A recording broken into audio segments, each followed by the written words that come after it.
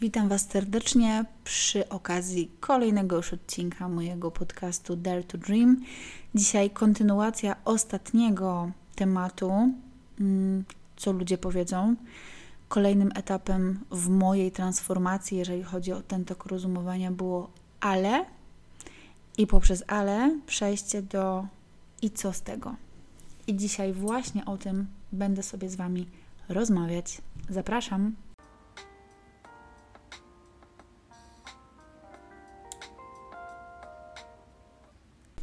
Pytanie zasadnicze, od którego chciałabym zacząć, jest takie: czy kiedykolwiek zabrałaś sobie albo zabrałeś sobie chociaż troszkę trudu, żeby podliczyć, ile razy w ciągu dnia używasz słowa ale?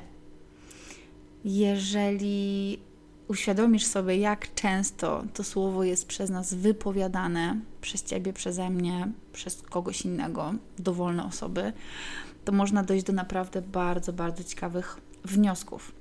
Takie ale, które już trochę mimochodem jest przez nas wypowiadane, jest poniekąd formą najszybszej wymówki, jaką można sobie tylko wyobrazić. Teraz tak uważam. Kiedyś bowiem było zupełnie inaczej. Kiedyś było to dla mnie naturalne, było to dla mnie takie bezpieczne. Jak chodziłam na studia, to bardzo często mówiłam sobie tak: poszłabym do pracy, ale nie mam czasu, mam dużo zajęć, nie chcę zaniedbać nauki, uczelni, a nie mogę być przecież zmęczona na zajęciach, nie mogę po prostu odpuścić. Chciałabym pojechać nad morze z koleżankami, ale nie mam pieniędzy. I tu w dalszej refleksji pojawiało się powyższe zdanie, wskazane jako pierwsze. Chciałabym iść na kurs fotografii. Pamiętam, jak bardzo chciałam. Widziałam takie ogłoszenia na słupach we Wrocławiu, które zawsze przykuwały moją uwagę, ale nie mam dobrego aparatu, powinnam kupić chyba drogą lustrzankę, a na to nie mam pieniędzy. I tu znów wracał temat pracy, do której przecież nie mogłam iść, bo przecież studia, uczelnia, nauka i tak dalej. I powiem Wam szczerze, że ja miałam ale dosłownie na wszystko, ale nie miałam pomysłu, jak się z tego uwolnić. Sama siebie sabotowałam, sama siebie blokowałam, ograniczałam. Żyłam sobie w moim malutkim, uczelnianym, wrocławskim świecie, bez funduszy, bez pieniędzy na realizację marzeń, bez pomysłu, jak je zarobić, bo przecież nie mogę iść do pracy. I to było takie zamknięte koło, to był dosłownie absurd. Nie chciałam zaniedbać studiów, bo przecież, i tu wracając do poprzedniego odcinka, co ludzie powiedzą, jak ja nie zaliczę sesji, co powie mama, tata, co sobie ludzie o mnie w ogóle pomyślą. Z każdej strony czułam presję, tylko tak na dobrą sprawę ja sama sobie ją gdzieś do tej głowy wbiłam. I czy to były pierwsze poważne związki, czy to była pierwsza poważna praca, oczywiście tylko na etat, to moje to wewnętrzne A było w jakimś sensie umacniane.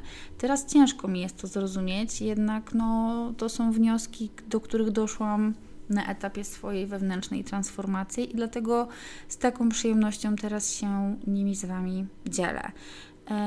I tak na dobrą sprawę tych wymówek dalej było tylko coraz więcej, bo na przykład wyprowadziłabym się z kawalerki do większego mieszkania, ale to będzie więcej kosztować, a w końcu teraz jest okej, teraz jest dobrze. Chciałabym wyjść sama z koleżankami na miasto, ale co sobie mój facet pomyśli, że pewnie wolę ich towarzystwo niż jego, to może lepiej zostanę w domu. Zjadłabym pizzę, ale w sumie to powinnam schudnąć, powinnam więcej ćwiczyć, ale szkoda mi czasu na treningi, lepiej obejrzę jakiś fajny film. Chętnie spróbowałabym tej nowej pracy, ale tam trzeba założyć działalność, a ja powinnam pracować na etat, bo tak przecież jest bezpieczniej. I spróbowałabym czegoś nowego, ale w końcu mam pracę, która jest pewna, bezpieczna. Nieważne, że się w niej może nie do końca rozwijam tak, jakbym chciała. Ważne, że zarabiam. Nie chcę mi się sprzątać, ale w końcu powinnam, bo trzeba mieć czysto w domu. Jak to świadczy o mnie, jako o pani domu, jeśli mam bałagan. I w kontekście, dajmy na to, świąt, które mamy już tutaj lada dzień, nie mam za dużo pieniędzy na prezenty w tym roku, ale przecież nie mogę pojechać z jakimiś tam byle jakimi drobiazgami, jak inni kupią dużo prezentów, więc coś wymyślę, ale będzie dużo i będzie kosztownie. I naprawdę teraz mogę się z tego trochę śmiać, trochę może się nad tym użalać, ale słowo ale na tamten czas naprawdę zawładnęło moim światem. W kontekście wszystkiego, co się w moim życiu naprawdę działo. I teraz z perspektywy czasu wiem, że zrobiłam sobie tym bardzo dużą krzywdę. Krzywdę, którą naprawiałam samodzielnie, mozolnie, ale warto było. Naprawdę powiem Wam, że było warto. I takim momentem przełomowym, kiedy zaczęłam sobie uświadamiać, że to ale mi już przeszkadza i to dosyć mocno, było to, gdy zostałam mamą. Jeśli sama jesteś mamą, to wiem, ale absolutnie wiem, że tak samo jak w moim, tak samo w Twoim mamusiowym słowniku z dużą częstotliwością pojawiało się to słynne ale. U mnie już tego słowa nie ma, zaraz do tego przejdę. I powiem Wam szczerze mówiąc, że rola mamy przyszła do mnie dość niespodziewanie. Tutaj ci, co mnie znają, wiedzą, że pewne sprawy potoczyły się może trochę za szybko, nie było to do końca przemyślane, jednak nie ukrywam, że, i tu może dodam trochę prywaty, moje dzieci są naprawdę owocem bardzo, bardzo dużej miłości i nie wyobrażam sobie, żeby ich teraz w moim życiu, dajmy na to, nie było. I w kontekście mojego oczywiście, co ludzie powiedzą, no to wtedy jak była ta ciąża, to jak to, że tak szybko, przecież co ludzie powiedzą i wracamy do punktu wyjścia. Jednak jak tylko się dowiedziałam, że będę mamą, to mi się na ten moment podoba, że ja nie popadłam w taki mamowy szał. Nie googlowałam wszystkiego, nie czytałam stosu poradników. Pamiętam, że miałam jedną książkę, jedną, jedyną i ona tak jakby prowadziła mnie przez każdy etap ciąży. Miesiąc po miesiącu, nie dzień po dniu, miesiąc po miesiącu. Czekałam ze spokojem na rozwój sytuacji, bałam się, no bo oczywiście to była sytuacja nowa, jednak miałam wsparcie moich bliskich, mamy, siostry, moich najbliższych babeczek na tamten czas, to dawało mi naprawdę dużo otuchy. No w końcu przecież inne kobiety dają radę, no to jak ja mam nie dać? Panika jednak troszeczkę rosła. Ciąża była zagrożona, musiałam leżeć, aż sytuacja się uspokoi i tutaj świadomie mówię, że musiałam. No i jak sobie tak leżałam, to miałam oczywiście ogromne wyrzuty sumienia, że jak to tak leżeć całymi dniami, że w ogóle nie mogę się ruszać, przecież tak nie można, jak to jest nic nie robić. Facet wraca po pracy do domu, a niegotowy obiad, że trochę bałaganu. Miałam naprawdę duże wyrzuty sumienia, że ja po prostu leżę i nic nie robię i z perspektywy czasu wiem, że no, to było po prostu potrzebne. Jednak inni mogli pomyśleć, że jestem leniwa, że wymyślam, że przecież ciąża to nie choroba, tylko na tamten moment mało kto wiedział, jak wygląda sytuacja naprawdę. I oczywiście potem, jak już się sytuacja uspokoiła, to było 1 000 000 sugestii i rad, jak być dobrą mamą, jak dbać o maluszka, jak oczywiście nie zaniedbać w tym wszystkim mężczyzny i powiem Wam, że jedyne czego mi brakowało, to był poradnik, jak nie zwariować. A tak zupełnie serio to na tamten moment i wiem, że teraz na szczęście jest już trochę inaczej, na tamten moment zabrakło mi poradnika, książki, jakiegoś takiego przewodnika, jak w tym całym zwariowanym 9-miesięcznym czasie zadbać o siebie.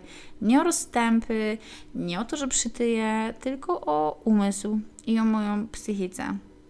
I oczywiście urodziła się Maja i pojawiły się pytania, kiedy wracasz do pracy, dlaczego tak szybko, jak możesz dawać takie małe dziecko do żłobka, Boże kochany, przecież trzeba być z dzieckiem, jaką ty będziesz matką, karmisz, nie karmisz, możesz jeść czekoladę, nie możesz, dlaczego ty nie chcesz pizzy, dlaczego ty idziesz na trening, Boże kochany, i powiem Wam, że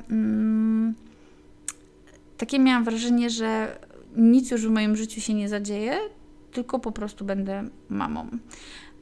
Że teraz to już będzie tylko dom, tylko dziecko i na szczęście jakoś się w tym wszystkim opamiętałam i zachowałam tę trzeźwość umysłu i tak jakby chciałam, żeby ilość Magdy w Magdzie została dokładnie taka sama. A mama to była jest tylko tak jakby kolejna rola, którą przyszło mi w moim życiu pełnić. Oczywiście w naszym przypadku wszystko było szybko zaczęliśmy podróżować, więc oczywiście pojawiały się komentarze, jak tak można, jak dzidziuś zniesie lot, że 5 miesięcy to jest zdecydowanie za wcześnie, że to jest duży stres.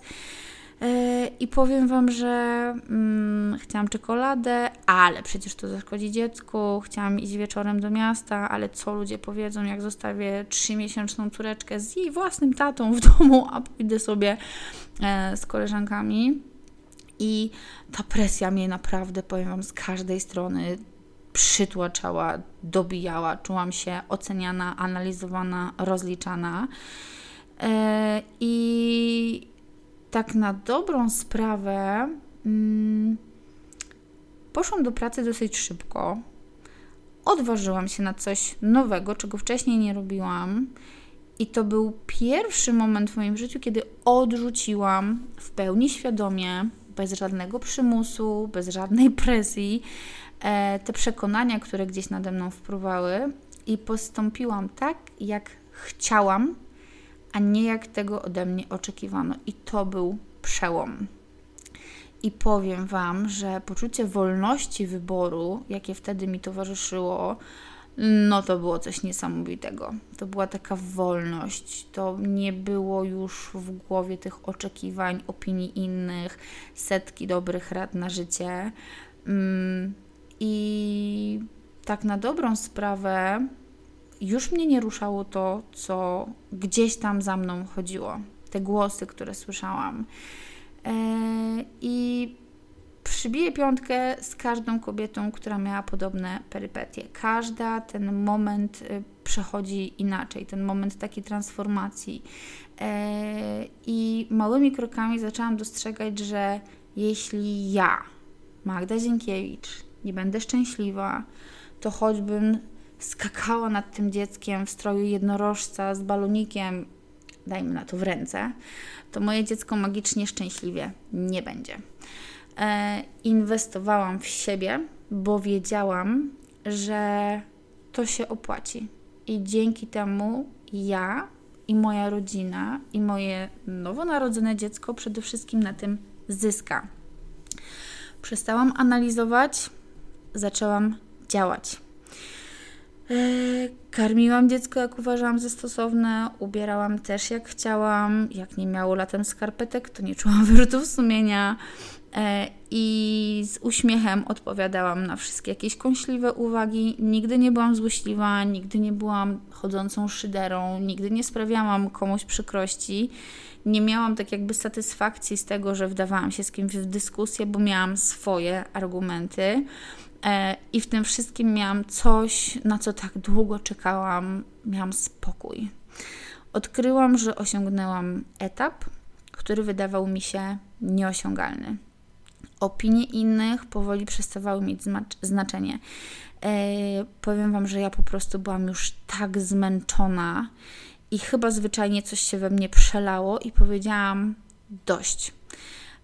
To dość gdzieś chodziło za mną już wtedy od dawna, ale ta presja i te uwagi, no mówię Wam, po urodzinach Majki to już mnie doszczętnie tak jakby zmobilizowało do tego, żeby to zmienić. Pomyślałam sobie wtedy, że nie pozwolę, aby opinie osób, którym wcale na mnie do końca nie zależy, miały na mnie tak duży wpływ. I chciałam sama siebie kształtować, chciałam, żeby moje emocje były dla mnie najważniejsze. To ja stanęłam na swoim emocjonalnym, duchowym, cielesnym piedestale i tak na dobrą sprawę ledwo, kiedy stanęłam już na tym swoim, powiedzmy to podium, okazało się, że stracę drugą ciążę i tutaj znowu wchodzę w prywatę, ale chciałabym, żebyście naprawdę dokładnie zrozumieli tą moją drogę i bez tego byłaby ona po prostu niepełna. Ta historia nie byłaby do końca prawdziwa. I wiecie co? To wszystko, co sobie gdzieś tam zakładałam, odeszło na dalszy plan. Ta nowa karta, ta nowa ja, nowe plany, nowe emocje, to musiało poczekać i odczytałam to wtedy jako taki moment, że Magda, to za szybko. Owszem, idź swoją drogą, ale w swoim tempie. Nie na hop-siup. Chciałam żyć już tak jakby tą nową sobą na 1000%. Miałam całą masę pomysłów, miałam wizję tego, jak odnoszę spektakularne sukcesy, zarabiam miliony, jestem piękną, zgrabną i powabną, modną mamą. Chciałam wprowadzić takie spektakularne zmiany w zawrotnym tempie, tylko to wtedy byłoby po prostu na łapu-capu. Działałabym bez planu, bez zastanowienia, bez ładu, porządku, który teraz już wiem, jak bardzo jest potrzebny. I wtedy zabrakło mi tak jakby pytań do siebie samej. Czego Ty, Magda, chcesz od życia? Jak już odrzuciłaś to swoje, ale to czego Ty dalej chcesz? Co jest dla Ciebie ważne? Co Ty tak naprawdę chcesz osiągnąć pod przykrywką tych zer na koncie, tego sukcesu spektakularnego i tego swojego tak jakby poczucia szczęścia. I ten czas po stracie drugiej ciąży był dla mnie momentem na taką już naprawdę solidną refleksję i było mi to niezwykle potrzebne. I było mi wtedy dobrze, bo nie ukrywam, miałam naprawdę wsparcie najlepsze na świecie. Jestem za nie wdzięczna. Nigdy tego nie zapomnę i będę wdzięczna do końca życia. Ci, co mnie znają, wiedzą, że potem była Zuzia. Jest z nami oczywiście nadal. Rola mamy weszła już na wyższy poziom. Przy dwójce bowiem ta mama, która ma więcej niż jedno dziecko, wie, że rodzicielstwo nabiera zupełnie nowego znaczenia. Wróciły powoli oczekiwania, wróciła presja, tylko to już był ten moment, kiedy ja wiedziałam, że mnie to nie ruszy. Oczekuje się od kobiet teraz, że tydzień po porodzie do rozmiaru, nie wiem, 40, wskoczą w 36, może nawet 34.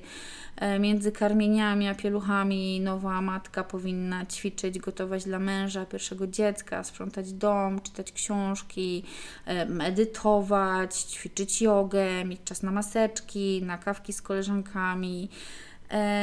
I każda tutaj może tak naprawdę dodać coś od siebie. I jestem więcej jak pewna, że każda z Was miała takie myśli.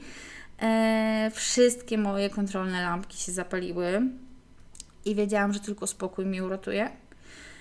I świadomość tego, że ja sama wiem najlepiej, co dla mnie i dla mojej rodziny jest najlepsze. I nie bez powodu mówię, że dla mnie i dla mojej rodziny, bo ja już wtedy czułam, wiedziałam, ja byłam pewna, że jeżeli ja o siebie zadbam, to reszta już pójdzie tak na dobrą sprawę z górki. Tupnęłam nogą, otrząsnęłam ramiona i przytłoczona tymi oczekiwaniami, zmęczona tymi wszystkimi uwagami, złotymi radami i rozmowami, które końca nie miały, po prostu odrodziłam się sama ze sobą. Nie chciałam być bowiem stetryczałą kobietą, siejącą straszne historie na temat, nie wiem, tego, jak to świat się wali po pojawieniu się kolejnego dziecka, jak to na nic nie ma czasu. Chciałam wtedy być sobą, czyli tą szczęśliwą, pogodną, uśmiechniętą Magdą. I jak to śpiewała Agnieszka Chylińska, powiedziałam sobie dość, ale takie dość drukowanymi literami z setką wykrzykników. I powiem Wam, że miałam naprawdę dużo szczęścia i w sumie to mam nadal, bo z każdej strony moja rodzina utwierdza mnie w przekonaniu, że jestem najlepszą mamą dla naszych dzieci i ja sama na szczęście też mam tego świadomość i nie chcę na nikogo pozować. I dlaczego w sumie mówię tutaj tak dużo o dzieciach, o byciu mamą, o tej nowej roli? Bo to był dla mnie moment przełomowy. Naprawdę. To już było dla mnie za dużo tej presji, za dużo tych oczekiwań. Tak jak Wam mówiłam, tak jakby wcześniej, dużo czerwonych lampek mi się zapalało przed byciem mamą, a potem to już po prostu był kosmos z każdej strony i tylko mama jest w stanie mnie zrozumieć, jak bardzo frustrujące takie uwagi są. I zabrałam się za proces planowania tego, co chcę dla siebie dalej w życiu zrobić. Rozłożyłam sobie mój plan na części pierwsze. Rozpisałam sobie, co chcę dać dzieciom, co chcę zostawić dla siebie i gdy sobie rozpisywałam, jaką mamą chcę być dla Mai i dla Zuzi, pierwsze słowo, jakie wpisałam, to było szczęśliwą. I dalej poszła już myśl, że jeżeli nie będę przecież szczęśliwa sama ze sobą, to nie mam szans na bycie wymarzoną, radosną mamą dla moich dzieci. I wróciłam do meritum. Wzięłam dużą kartkę, napisałam szczęśliwa Magda i zaczęłam tworzyć moje szczęśliwe życie. Ambicje, cele, codzienność, pragnienia, wszystko było przypisane jako moje. To był mój projekt, tylko i wyłącznie. To były moje emocje. Ja wtedy nie znałam pojęcia coaching, ale zobaczcie, jak gdzieś to we mnie się działo, bo z obecnego punktu widzenia wiem, że było to po prostu przeprowadzone bardzo prawidłowo. Był to pierwszy coaching, który zupełnie nieświadomie na sobie wtedy przeprowadziłam. Otworzył mi oczy na mnie. Tak, na mnie. Podkreślam mnie, daję drukowanymi literami i daję wykrzykników. Dał wiarę, że wszystko, co najlepsze, to jest jeszcze przede mną. Uświadomił, że rola kobiety, mamy, to nie są jedyne, które są mi pisane. Wiedziałam, że chcę robić coś z misją, że chcę nieść dobro, pracować dla głębszej idei, pracować z ludźmi, bo kocham ludzi. Chciałam po prostu, aby moja praca miała sens, bo wtedy moje życie będzie miało sens. I Jezu, jaka ja się wtedy poczułam wolna. Nie zdajecie sobie z tego sprawy, jaka ja się poczułam wolna. Mi to zajęło trochę dojście do takiego etapu, kiedy wprowadziłam to już tak jakby w życie. To moje wymarzone życie, to wszystko, co sobie rozpisałam. Ale powiem Wam, że rozwinęłam się niezwykle jako fachowiec w swojej dziedzinie. Zrobiłam ogromne postępy w relacjach międzyludzkich, prowadziłam szkolenia, prowadziłam konferencje na 200 osób, brałam udział, byłam prelegentką. To, że wyszłam do ludzi i tak jakby byłam sobą, już bez patrzenia na to, czy ktoś mnie oceni, co ktoś o mnie pomyśli, czy wyglądam tak, czy moja fryzura jest odpowiednia, czy nie wiem, czy moja spódnica pasuje do marynarki i tym podobne. W ogóle miałam to naprawdę w nosie. I nie chodzi o to, że teraz się jakoś przechwalam, że byłam taka och i ach, tylko chciałabym Wam zobrazować, że naprawdę bardzo wiele można zrobić i osiągnąć, gdy da się sobie odpowiednią dla siebie ilość czasu na rozprawienie się z samym sobą. I tak jak było w moim przypadku, zaufa się dziadkom, kiedy będą nam pomagać przy dzieciach. Dbanie o siebie jest tutaj niezwykle istotne. W pierwszej kolejności, bez wyrzutów sumienia. I pewnego dnia przyszedł ten dzień, kiedy spotkałam się z moją przyjaciółką, która pełna dumy, euforii i takiego, jak to powiedzieć, pozytywnego nastawienia. Ona zawsze taka była, ale była taka naprawdę pozytywnie nakręcona. No i zaczęła mówić, jak to się zapisała na studia, tam podyplomowe, temat psychologii, coachingu i w sumie ni z gruszki, ni z pietruszki wyszło, czy ja bym się nie zapisała. I w sumie pomyślałam sobie, czemu nie? I niepomiernie się wtedy zdziwiłam, bo jeszcze jakiś czas temu bym sobie pomyślała, gdzie ja, matka z dwójką dzieci na studia, ale poszłam. Zapisałam się, wcześniej wypełniłam formularz, musiałam uargumentować, dlaczego akurat ja powinnam tam studiować. Nie miałam najmniejszych oporów, żeby to napisać.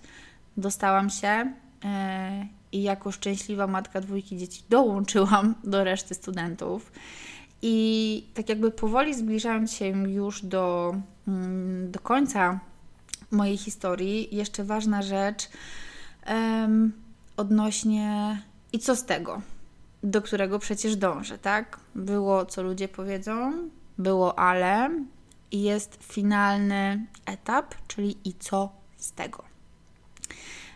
Ja jestem, powiem Wam, skromnie, nieskromnie mówiąc, jestem świadoma swoich potrzeb równie mocno jak swoich możliwości. Wiem, że bardzo wiele projektów przede mną, podróży, realizacji kolejnych marzeń i ja niezwykle przez ten czas dojrzałam.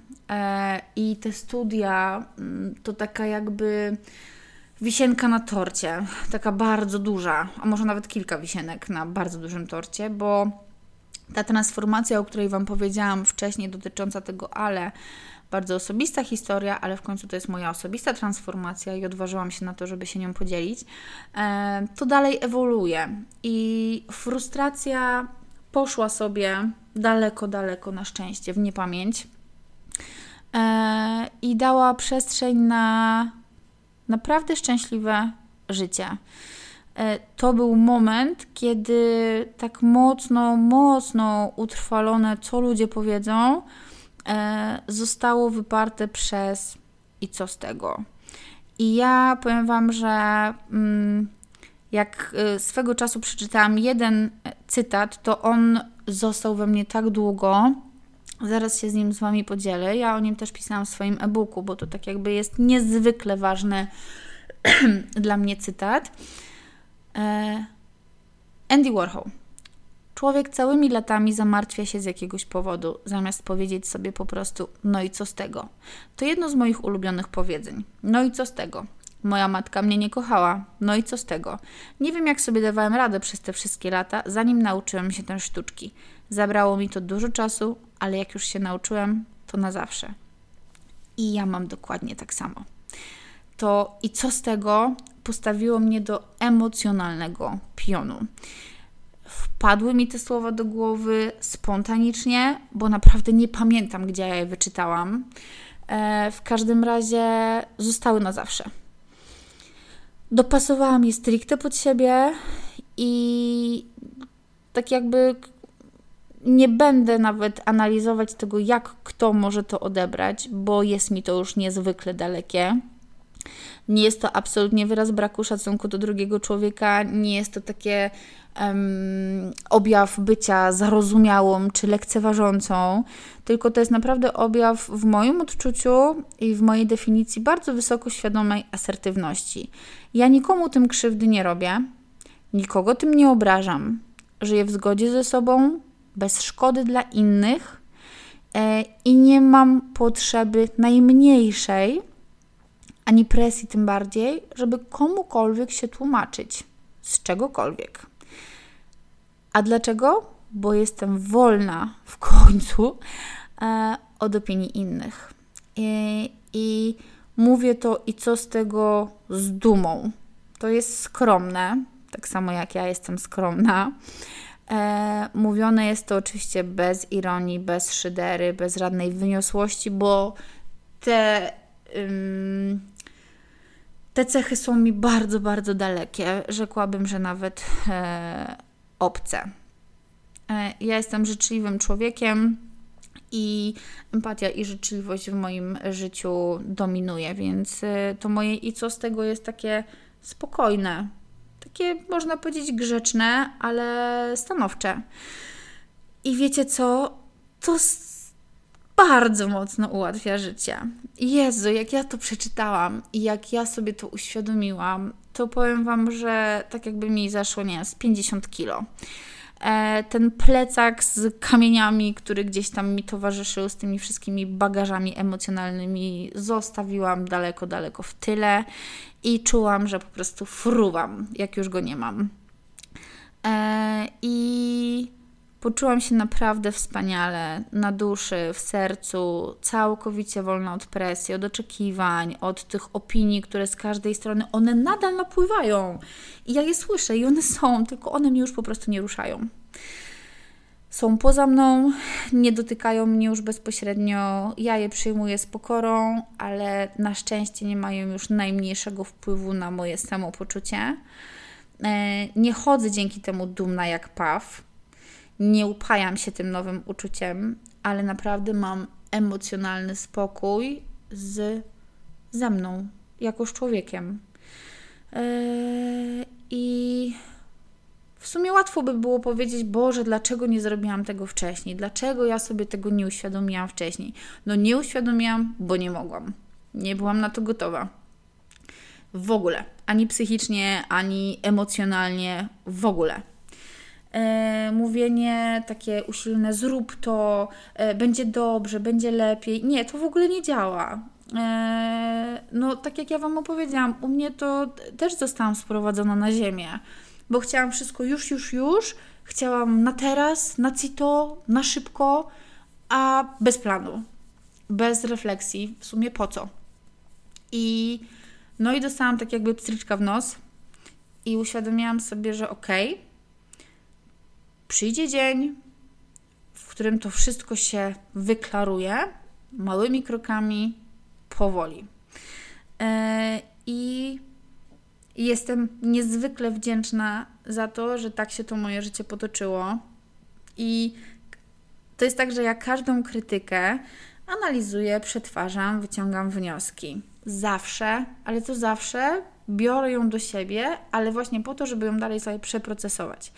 Jeżeli jest jakaś krytyka, która gdzieś tam takiego głębszego celu nie ma, a raczej ma mi sprawić, przykrość, czy właśnie dać jakiegoś takiego kuksańca w bok, to ktoś ewidentnie miał potrzebę, żeby coś takiego powiedzieć, a ja na szczęście jestem już daleka od tego, żeby się takimi rzeczami przejmować. I to nie jest tak, że ja wołam na wszystko, co mi się przydarza i co z tego.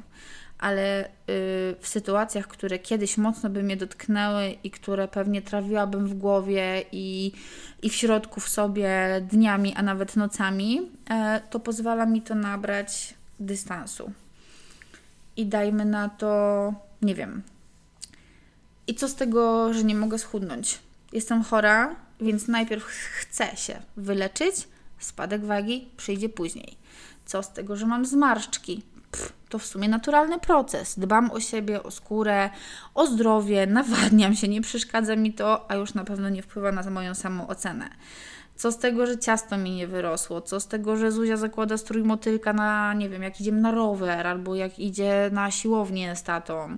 Co z tego, że gdzieś tam, mam celulit? Boże, co druga kobieta go ma? Naprawdę ja siebie zaczęłam akceptować i co jest najważniejsze w tym wszystkim, ja zaczęłam siebie lubić. Lubić i szanować. Taką, jaką jestem, bo wiem, że jestem dla siebie dobra. Jestem dobra dla siebie, przez co jestem dobra dla innych. I to jest coś, do czego ja naprawdę bardzo długie lata podświadomie dążyłam. I każda z nas, ale naprawdę każda z nas swego czasu, jak była nastolatką, zapewne wtedy to się zaczyna, sama siebie wpędzamy w najgorsze kompleksy. Same siebie sabotujemy. Nie lubimy siebie i każdy drobny komentarz, każda drobna uwaga umacnia nas w tym, jakie my jesteśmy niefajne, nieładne, nieatrakcyjne, niewystarczające. I niezwykle ważne jest to, żeby uświadomić sobie, czego my chcemy. Czy my chcemy, żeby takie opinie nas ruszały? Czy my chcemy, żeby miało to na mnie wpływ i żeby przekładało się to na moją samoocenę i na moje wewnętrzne ja? Jeśli stale masz potrzebę zmieniania czegoś w sobie, bo ktoś Ci coś tam powiedział, albo każdego dnia patrzysz na siebie krytycznie, bez krzty zadowolenia i akceptacji, to sama albo sam siebie unieszczęśliwiasz. Zwyczajnie robisz sobie krzywdę. bo wszystko, ale to absolutnie wszystko jest w naszej głowie. Wszystko. I z całą pewnością nie będzie teraz tak, że po odsłuchaniu tego mojego odcinka z dumą będziesz mówić i co z tego na wszystko, co Ci się w życiu przytoczy. Nie. Dla każdego jest odpowiedni moment na to, aby sobie te słowa głośno w duchu powiedzieć, a potem nauczyć się je wypowiadać na głos. Nic tego nie przyspieszy, nawet te moje słowa, które tutaj do Was mówię. Tak jak ja pisałam w e-booku, ja chciałam, żeby on był inspiracją. Ja chciałam pokazać swoją drogę, bo ona właśnie może uświadomić, nawet jeśli to będzie jedna osoba, to może uświadomić, że można, że na każdym etapie naszego życia może przyjść taki moment, który będzie dobry dla nas samych indywidualnie, właśnie na rozpoczęcie zmiany. I dopiero kiedy świadomie, stanowczo odpowiesz sobie na pytanie, jak chcę się czuć sam bądź sama ze sobą i nie będziesz tego warunkować opiniami czy tam osądami innych ludzi, to już będzie bardzo dobry początek. I ta moja nowa droga, to, że zechciałam zostać coachem, że chcę pomagać innym, że chcę dzielić się doświadczeniem, wiedzą, moją praktyką, moimi przeżyciami, to tak na dobrą sprawę jest właśnie efekt tej mojej transformacji.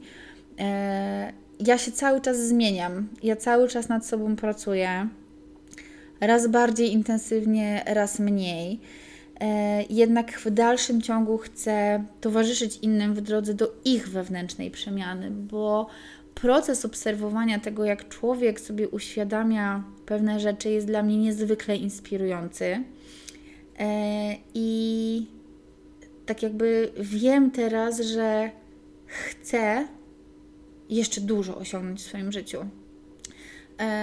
Czuję tak jakby, że skrzydła mnie niosą bardzo, bardzo wysoko i stale poszerzam wiedzę, stale się uczę, coś sobie czytam, odkrywam jeszcze więcej pokładów mojej pasji i wiem, na ten moment zwyczajnie wiem, że tak miało być.